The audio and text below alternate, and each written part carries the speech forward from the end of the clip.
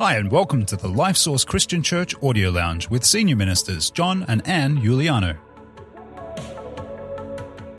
Have you ever wondered about how to better connect with God? Well, that's exactly what we're going to help you with in this week's show, where you'll learn how to more fully love God, grow spiritually, and help others.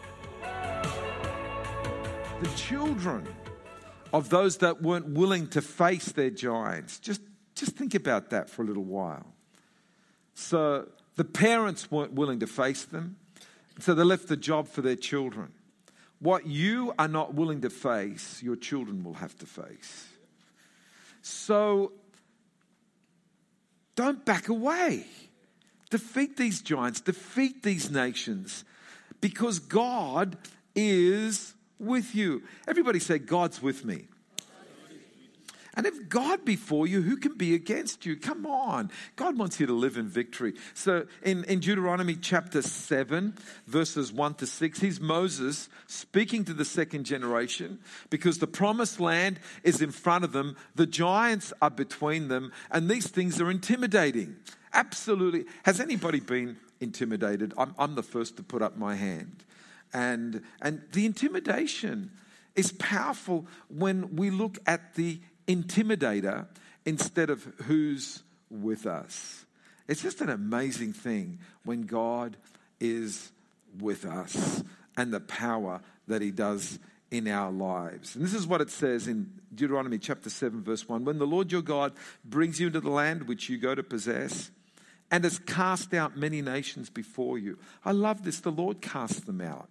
The Lord does the hard lifting. The Lord does the hard work. He's cast out many nations before you, the Hittites, the Girgashites, the Amorites, the Canaanites, the Perizzites, the Hivites, the Jebusites, 7 nations greater and mightier than you. And what we've been doing is that we've been looking at these 7 nations and how they relate to us in our age. And we've said that each one of these 7 nations, the 7 giants, the 7 spirits, and they represent something that we're facing. So the first one we looked at was the Hittites. And they represent the spirit of fear. And the way that you overcome fear is with boldness and faith. Amen? Can anybody say that? And so God wants us to operate in boldness and faith, not in fear. The second one was the Girgashites. And the Girgashites represent the spirit of worldliness, this giant of worldliness. And God wants us to be a people of purity, that we're not profane people that are into carnality or in the world, but we're a holy people that are separated unto God, people that love purity. How many of you love purity? It's just, who loves to be clean? I love being clean. It's a wonderful thing. And the blood of Jesus Christ cleanses us from all sin. And then we looked at the Amorites, and they represent the spirit of pride, this giant of pride, and it's such a big giant that wants to confront us, and we overcome this giant through humility. What a wonderful thing it is to be people of humility that understand that God wants us to be humble. And then last week we looked at the Canaanites, and they were the merchants, they were the traders, and they were the ones that traded to make themselves rich. And we looked at how materialism, mammon, wants to get into our lives, and how subtle materialism and mammon is, especially here in our very prosperous nation. And the way we overcome that is just by being generous. Generosity. What a wonderful word generosity was. And what a great testimony for little Jesse. Don't you think that's a great, what a incredible life lesson for him. He gave away 50% of what he owned, and then God gave it back to him, pressed down, shaken together, running over in his lap. How old is Jesse? 8 years of age. A life lesson for Jesse. Well, this week we're going to look at the Perizzites. Everybody say the Perizzites. What do the Perizzites represent? Well, the Perizzites were the people who dwelt in the open. They were people that came from unwalled villages. They had no boundaries. They just moved around where it pleased them, when it pleased them. They never built cities with big walls and big boundaries. They were people that had no absolutes, no restraints in their lives. And what this represents is the spirit of disobedience, the spirit of lawlessness, the spirit of rebellion. Because where there is no restraint, we all do what's right in our own eyes. Where there are no walls, where there are no boundaries, where there's no right or wrong, then we just do what pleases us. And guess what? We are living in a generation very similar to the parasite spirit. We just do what's right in our own eyes. As long as we're not hurting anybody, that becomes the one and only rule. But there's no understanding of what God's rules are and what God's laws are. The Bible has a lot to say about rebellion and rebelling against God. And rebellion is at the root of everything that God calls sin. And sin is simply disobeying or rebelling against the will of God. See, how many of you love God? How many of you want to live in heaven forever and ever? There's only one rule in heaven. Did you know that?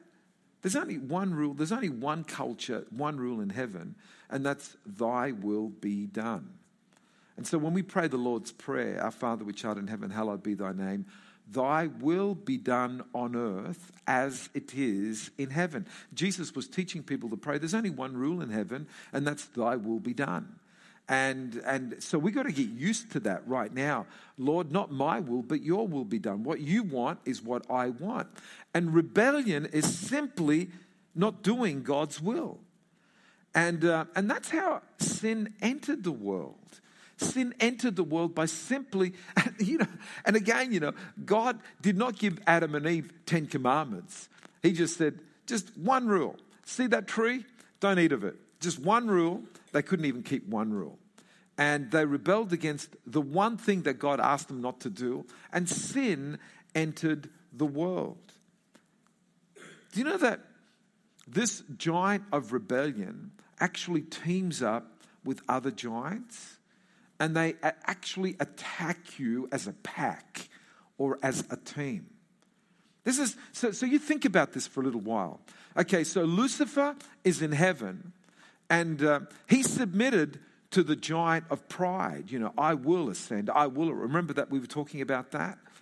But then with the giant of pride, they teamed up with the giant of rebellion. And he led a rebellion against God and took away a third of the angels. How many of you know that?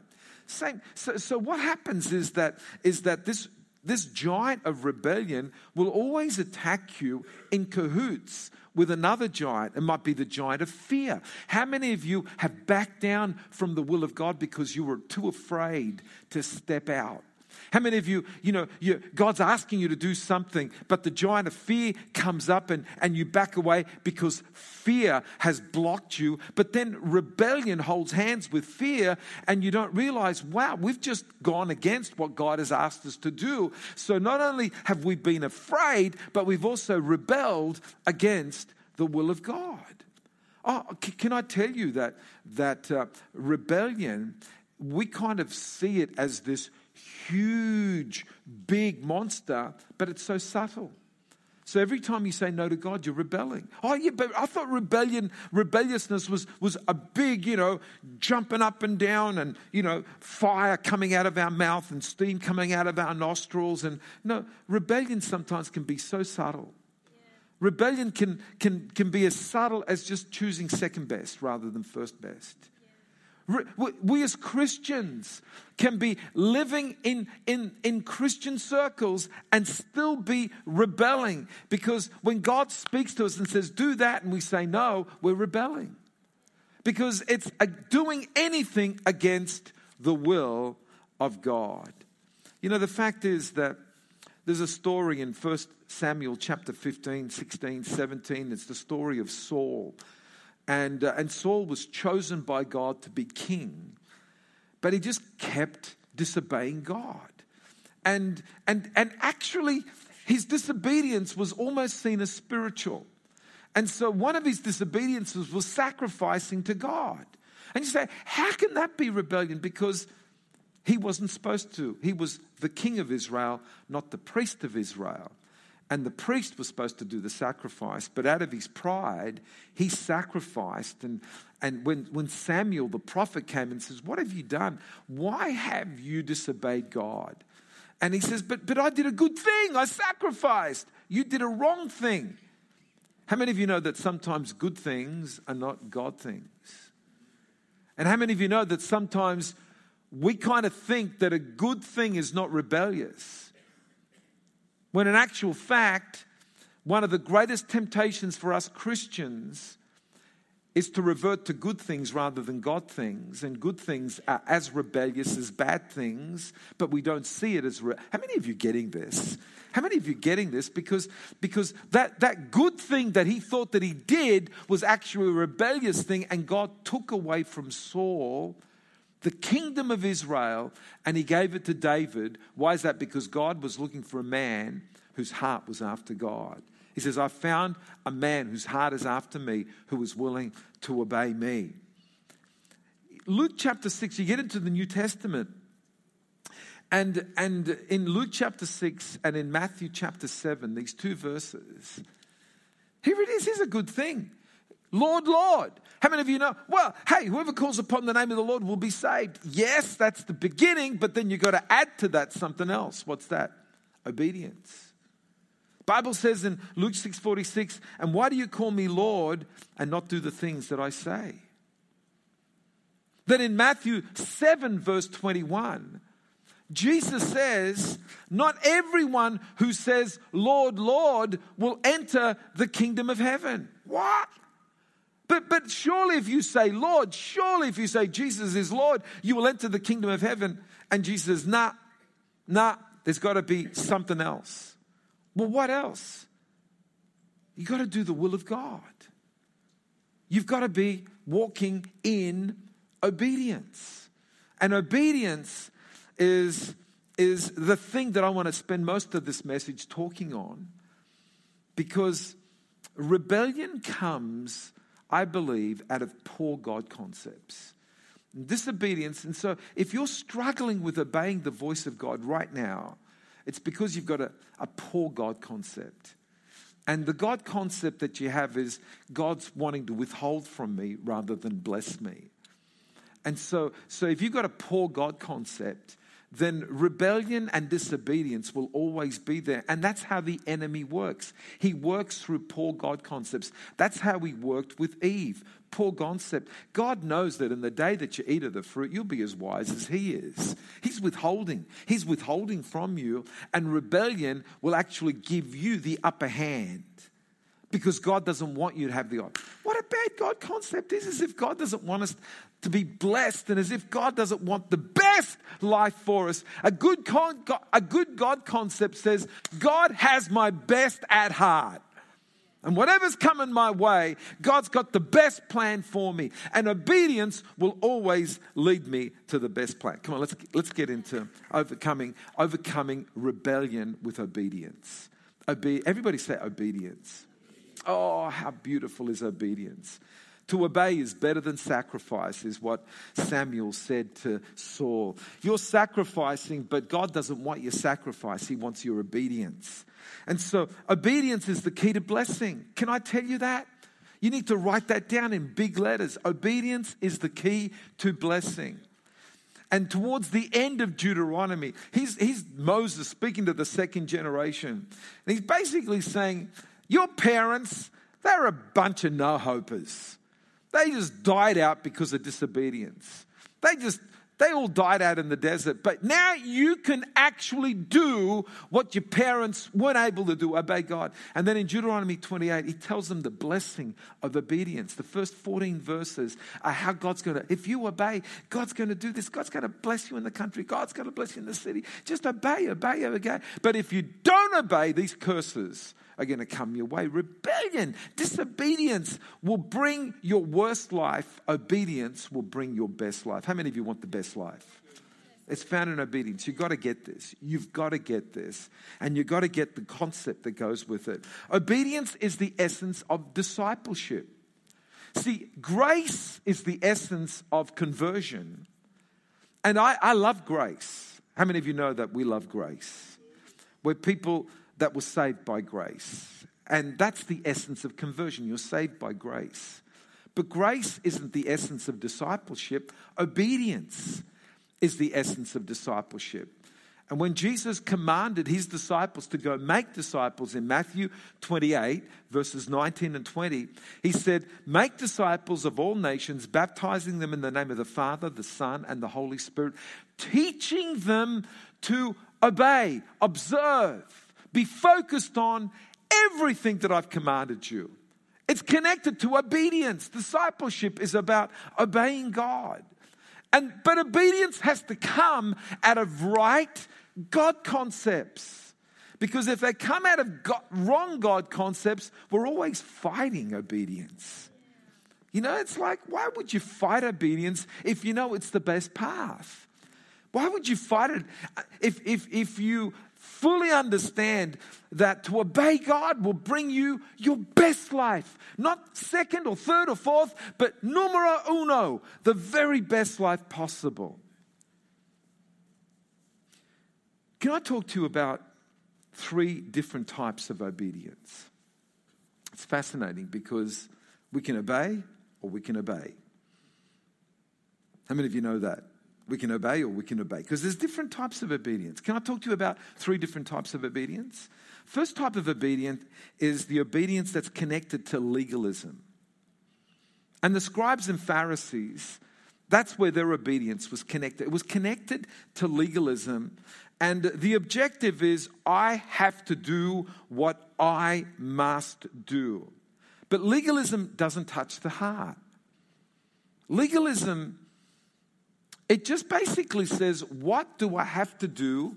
And then I'll work out the rest. Legalism. So get this. Jesus was speaking to the Pharisees in Matthew 23:23.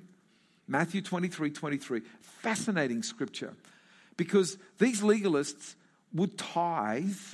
Get hold of this. They would tithe on mint, anise, and cumin. We're talking about little seeds. Can you imagine, how many of you have got mint plants at home? They spread like they're weeds, exactly. They're all over the place. Can you imagine trying to work out a tithe of your mint leaves?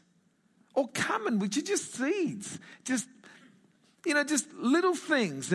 But they were so legalistic that they would tithe on the smallest thing. How many of you say, "Oh, mate, they must be holy if they tithe on mint"? That is an example of holiness there, tithing on mint.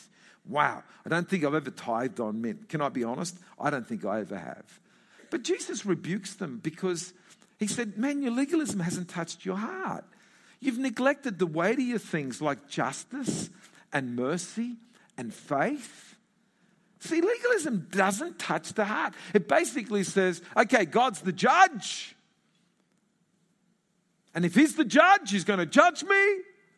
And so what are the rules? What are the regulations? And I'll live by the rules and regulations. Man, I tell you, if you're going to obey through legalism, you'll never be free. You'll always be bound. Because legalism actually comes from a Latin word, religare, which means to bind up. To bind up. And what happens if you're going to live under the law, under legalism, you're never going to be free. You're going to be bound up. And because you're bound up, it doesn't touch your heart. Let me tell you the second way we can obey. And this is the one that I've probably struggled with most of my life. And it's obedience through responsibility. So it's not legalism, it's responsibility. And I think if you're firstborn or pastor or have a position of authority, this is a big one that you've got to battle with, because what happens with obedience through responsibility is that you're focusing in on the need to please. You're focusing in on, having to do the right thing because you're an example. And, I've battled with that my whole life. You got to imagine that I was 21 when I became a pastor. And it was like, I'm responsible to set an example. And, then I became, with Anne, senior pastors at 24 years of age. And we had most of the people older than us. And so this obedience through responsibility becomes a big deal. But can I tell you that it's also got traps associated with it? Because when you're responsible, and you see people around you irresponsible, you become incredibly critical of the people around you that are not as responsible as you are, because you expect classic illustration of this is Martha. How many of you know Martha's obedience was through this whole thing of responsibility? She's, doing the house, the whole thing, serving, running around, And there's Mary, my sister Mary. And all she's doing is worshiping, dancing in the Spirit, that sort of thing. And here I am, busting my boilers, irresponsible and critical. How many, don't put up your hands, but how many people tend to be towards the Martha, the obedience through responsibility? And can I just say that I've had to work through that, because if you're coming from this angle, you're missing out on a lot of revelation. See, your responsibility actually blocks revelation, which is what happened with the older brother in the prodigal son story. Remember the prodigal son story? The older brother was Mr. Responsible, obeying the father. He never left the house. He always did what the father did. But there was so much for him to enjoy that he never enjoyed, because he was so busy obeying that he never got the full revelation of the heart of the Father. You never gave me a coat. You never gave me a party. You never. But son, it was here all along.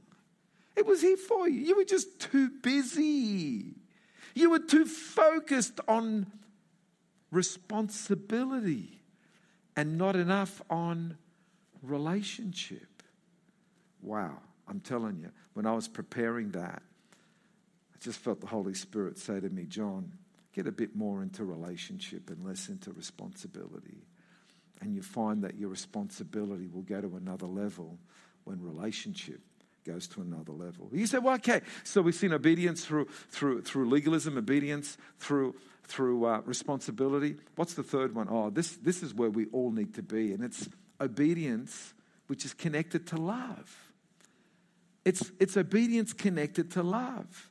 You know what Jesus said in John chapter 14, verse 15? It says, if you love me, what does it say? It says, if you love me, obey my commandments. Is that what it says? But you know what's interesting? When you study the actual Greek text, the original text, it doesn't say that at all. It actually, this is what it says. It says, if you love me, you will obey my commandments. It's like, if you love me, this will be a natural follow-on.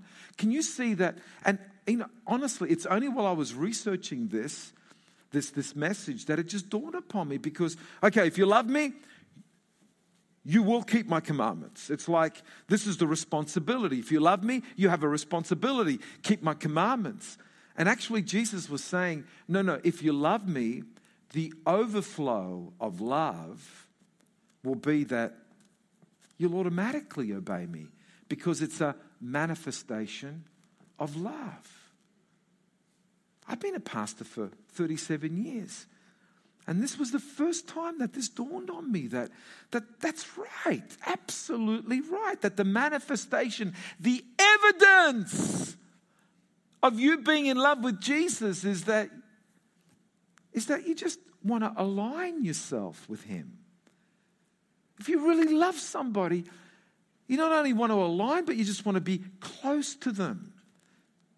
So get hold of this. If you love somebody, you don't have to, someone's commanding you to worship. Man, if you love somebody, of course you're going to worship Jesus. It becomes the overflow. Love, can I just say to you that if you're not worshiping, then I don't want to be saying, come on, you got to worship. Come on, you got to worship. You got to worship, and let's more music. More. No. Can I just say to you that if you're not worshiping, you need to fall in love with Jesus. Because when you fall in love with Jesus, worship will be an overflow of your love. And so will obedience. And so will keeping away from sin. Man, if you love Jesus and your focus is Jesus, you've got your back. You've got your back on sin. I have decided to follow Jesus. What are the words to that? No turning back. And then it says what this? The cross before me, the world behind me. The cross before me, the world behind me. The cross before me, the world behind me. No turning back, no turning back. See, when you focus on Jesus, when your eyes are on him and you're pursuing him with passion, you're not going to be going back into sin and unrighteousness. And so this is the problem with, but the world, this, that. No, your problem is that you're too focused on what's behind you instead of what's in front of you. Jesus. When you see Jesus, everything just becomes so different. Let me finish this morning. My time is up. Oh my goodness, my time is up. Come on up, Sophia. John 3:17 says, God did not send his son into the world to condemn the world, to judge the world. But he sent his son into the world to save the world. So even when Jesus came, his focus was not condemnation and judgment. His focus was salvation. And salvation connected to love. Because the previous verse says, for God so loved. And I think sometimes we just don't get the depth of the revelation of God's love for us. And you know what, for me, the deepest theology in the whole Bible regarding the love of God comes from the story of the prodigal son. When I read that story, I am flabbergasted. Because it's Jesus telling the story about his dad. And I know with a lot of us, we make the prodigal son the focus of the story. But when I hear it, it's not the prodigal son that's the focus of the story. It's dad. That's the focus of the story. And I get so moved when I see a God of compassion, a God of love.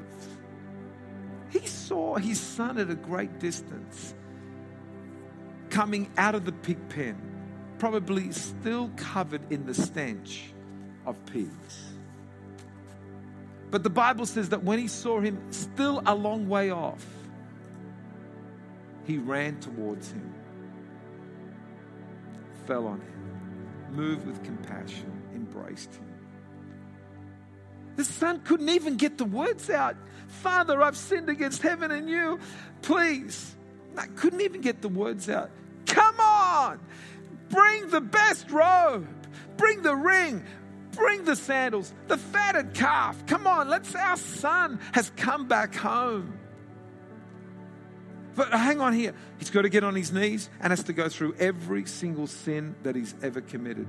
He never mentioned the fact, Father, please forgive me. I've been with prostitutes. Never said that. But you know who brought that up? The obedient, responsible elder brother. Very critical. Father, don't you know that he's been with prostitutes? Don't you know that he squandered all your wealth? Don't you know? And there's the list of all the sins. And he's the father. No list of sins, just a heart of forgiveness. Seriously, I just get so moved with that. I get so moved with that it's the love of God that draws us. It's the love of God, not the fear of God, which incidentally is better translated reverence of God. It's the compassion and the mercy and the kindness of God that draws us.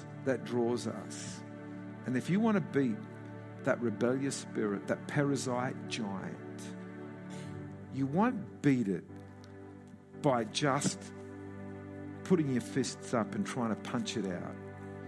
You beat it by just falling in love with Jesus and obeying him. Just those two things. You just fall in love with God afresh and just, not my will, but your will be done. And that thing starts screaming, no, you found the secret to my defeat.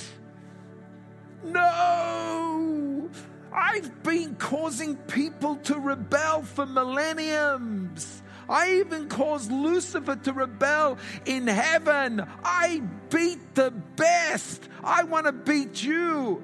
That pastor told you the secret to my defeat. I don't want you to know that loving Jesus and pursuing the will of God destroys me. I'm giving you the secret to destroying that giant of rebellion. Love God and pursue the will of God, and this thing will come down like a sack of potatoes. It'll come down like a thump. You won't have to fight with it any longer. You just eyes on Jesus. Matter of fact, he gets so upset that you turn your back to it and say, I'm just pursuing Jesus. I'm just following the will of God. I'm doing what? But I'm the rebellious spirit that just wants to give you fun. No, my fun is found in Jesus. But don't you understand that I've got a better way for you? No, I've discovered that He is the way. He is the truth. He is the life.